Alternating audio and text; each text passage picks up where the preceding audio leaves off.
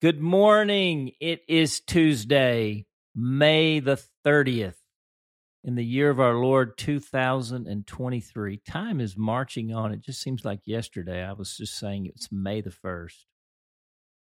Well, I'm J.D. Walt, and this is your wake-up call. We begin today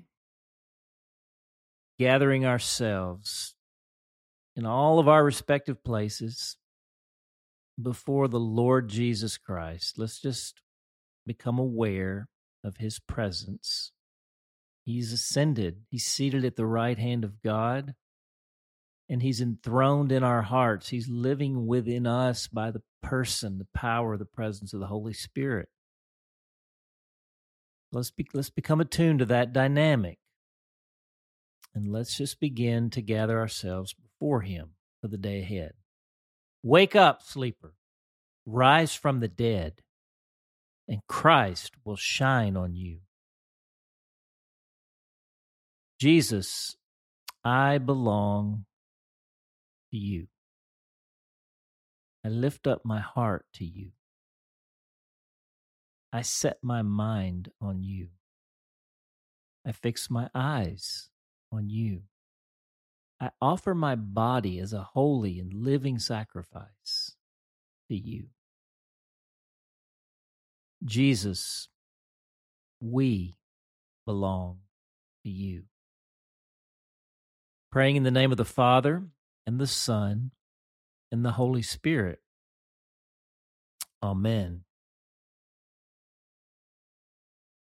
Our entry today is called The Dastardly Brokenness of the Human Race. Our text is Romans chapter 7, verses 7 through 10. Hear the word of the Lord. What shall we say then? Is the law sinful? Certainly not. Nevertheless, I would not have known what sin was had it not been for the law. For I would not have known what coveting really was if the law had not said, "You shall not covet." But sin, seizing the opportunity afforded by the commandment, produced in me every kind of coveting. For apart from the law, sin was dead. Once I was alive apart from the law, but when the commandment came, sin sprang to life and I died. I found that the very commandment that was intended to bring life actually brought death. The word of the Lord.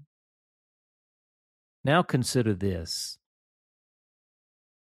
I like to imagine what might have happened had God put Adam and Eve in the garden and not given them any command at all about not eating from the tree of the knowledge of good and evil.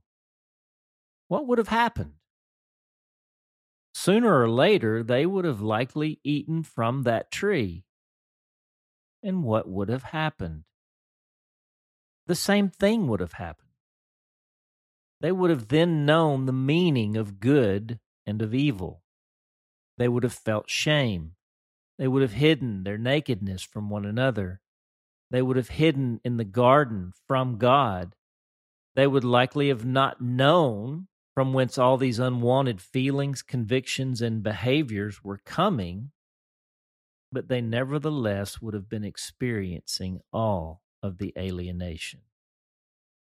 It would have been akin to eating something poisonous without knowing it and experiencing all the attending consequences. I recently heard a clip from a sermon by Jackie Hill Perry sharing a fascinating insight. She pondered why God commanded Adam and Eve not to eat from the tree of the knowledge of good and evil. She suggested the following reason. God never wanted Adam and Eve to know good and evil and the difference. God only wanted Adam and Eve to know Him. Wow.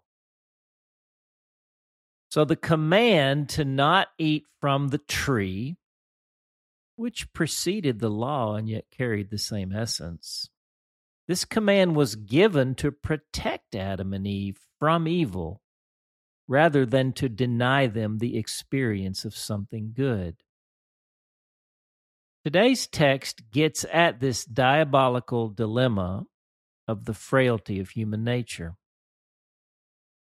I found that the very commandment that was intended to bring life actually brought death. If you don't tell me where the cliff is, and you don't put up any guardrails warning me, chances are I will walk right over it and fall to my death. Put up a sign that tells me to stand back 10 yards, and I'll walk right up to the edge and lean over. But sin, seizing the opportunity afforded by the commandment, produced in me every kind of coveting. The commandment is not an exercise of the control of God over his image bearers, but the care of God for us. Any parent who has small children knows this. The command, don't play in the street, is not meant to deny the child pleasure, but to protect the child from getting hit by a car. Something in a kid, however, can't stand the restriction. Give me a 5-acre yard for a playground and tell me I can't play in the street, and where do you think I'll play? All of this is to make the point the text makes today, which is to say, the law is a good thing, meant for our good and to protect us from death and evil, yet it had the unintended effect of multiplying sin because of the broken nature of human beings. I'll never forget the day my across-the-street neighbor, Claude Rector, and I received the death penalty and a pardon for our atrocious behavior. We, of course, had been instructed not to play in the street. Our respective sidewalks mirrored each other's, leading from our respective front doors right up to the street's edge, South May Drive. In the corner of Claude's carport always sat a stack of wooden crates containing empty glass Coke bottles. For whatever reason, Claude and I had the bright idea that each of us would carry a crate of those glass bottles out to the end of our respective sidewalks and proceed to take turns throwing them onto the street, breaking them into as many pieces as possible. Don't ask me why. If I know me, it was probably simply for the glory of seeing glass break. I mean, we weren't playing in the street, were we? Where does a parent even begin to deal with such dastardly behavior? I remember being caught by Alberta, Claude's babysitter, whom we feared like the plague. But I can't even remember the punishment. Indeed, I think the wrath we heaped on ourselves that day was so awful we permanently repressed it from our memories. I'll never forget the scene, though. All that broken glass, literally filling up the whole street between our two sidewalks, the street we weren't supposed to be playing in. That is, for me, a fitting picture of the dastardly brokenness of the human race. It's amazing God would stick with us. I think I'm going to finally file this story all these years later in the file of Romans 7. The prayer. Jesus, I belong to you, and I belong to you because I love you. but also because outside of you, I am a hopeless, dastardly mess of a human being. I know what is in me, and I know what is in you. And I want what is in you to become the defining character of what is in me. I'm ready to move fully out of the tortured territory of Adam and sin and slavery and the flesh and completely into the country of grace and Jesus and life and love. Holy Spirit, deepen and crystallize this aspiration by the fire of your love until it is the focus of my very imagination. More of Jesus. Yes, more of Jesus. It's why I'm praying in Jesus' name.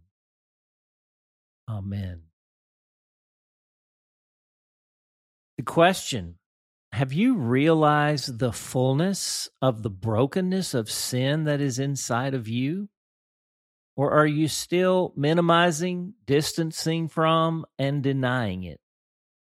Are you coming to the conclusion of Jesus only and Jesus ever? How can I help you with that? In our hymn today, I looked in the scripture index of our glorious hymnal under Romans 7, and it listed one hymn. Today we will sing it. And it is one of your absolute favorites already, Standing on the Promises. It's hymn number 434 in our seedbed hymnal, Our Great Redeemer's Praise. We're going to sing 2 verses and choruses today, and we'll do the same tomorrow with the next 3. Standing on the promises of Christ my King, through eternal ages let his praises ring. Glory in the highest I will shout and sing, standing on the promises of God. Standing, standing, standing on the promises of God, my Savior. Standing, standing, I'm standing on the promises of God.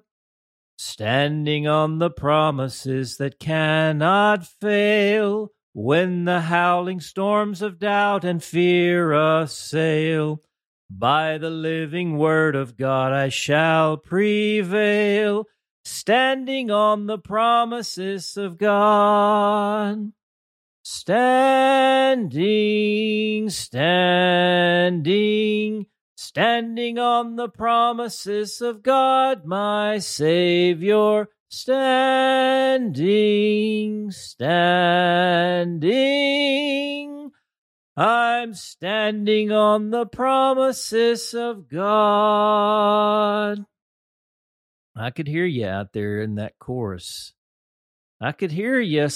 You were singing, standing on the promises, standing on the promises, standing on the That's just low. I have such great memories of hearing my dad sing the bass line of all these songs. I never figured it out. Well, that's a wrap for today. We're going to hit the fields. And, this week, even today, I'll be leading the workshop, the breakout. They call them, I think, labs on the outpouring and how to receive an outpouring of the Holy Spirit. We're actually teaching that course, Dan Wilt and I, this summer, July 17, 24, and 31, 3 Monday nights, 90 minutes a session. Would love for you all to look into that. You can find it on seedbed.com. We'll put it in the email in the next few days. But all that we're learning, we have learned and are learning a lot from that. There's no formula, of course. There's no how to or do this first and that second. It's wisdom. right? It's revelation and wisdom. That's what we're praying for, a spirit of wisdom and revelation that we might know Jesus better. That's why the Holy Spirit's poured out. Because when we know Jesus better, people around us start to know him better. And then when that happens enough, you wind up having awakening on your hands. And then great awakening. What we're sowing for, people, that's what we're doing today. Get your seeds. I'll be looking for you on the field. For the awakening, I'm J.D. Walt. We hope that today's entry challenged and encouraged you. And thanks for listening to The Wake Up Call, powered by Seedbed.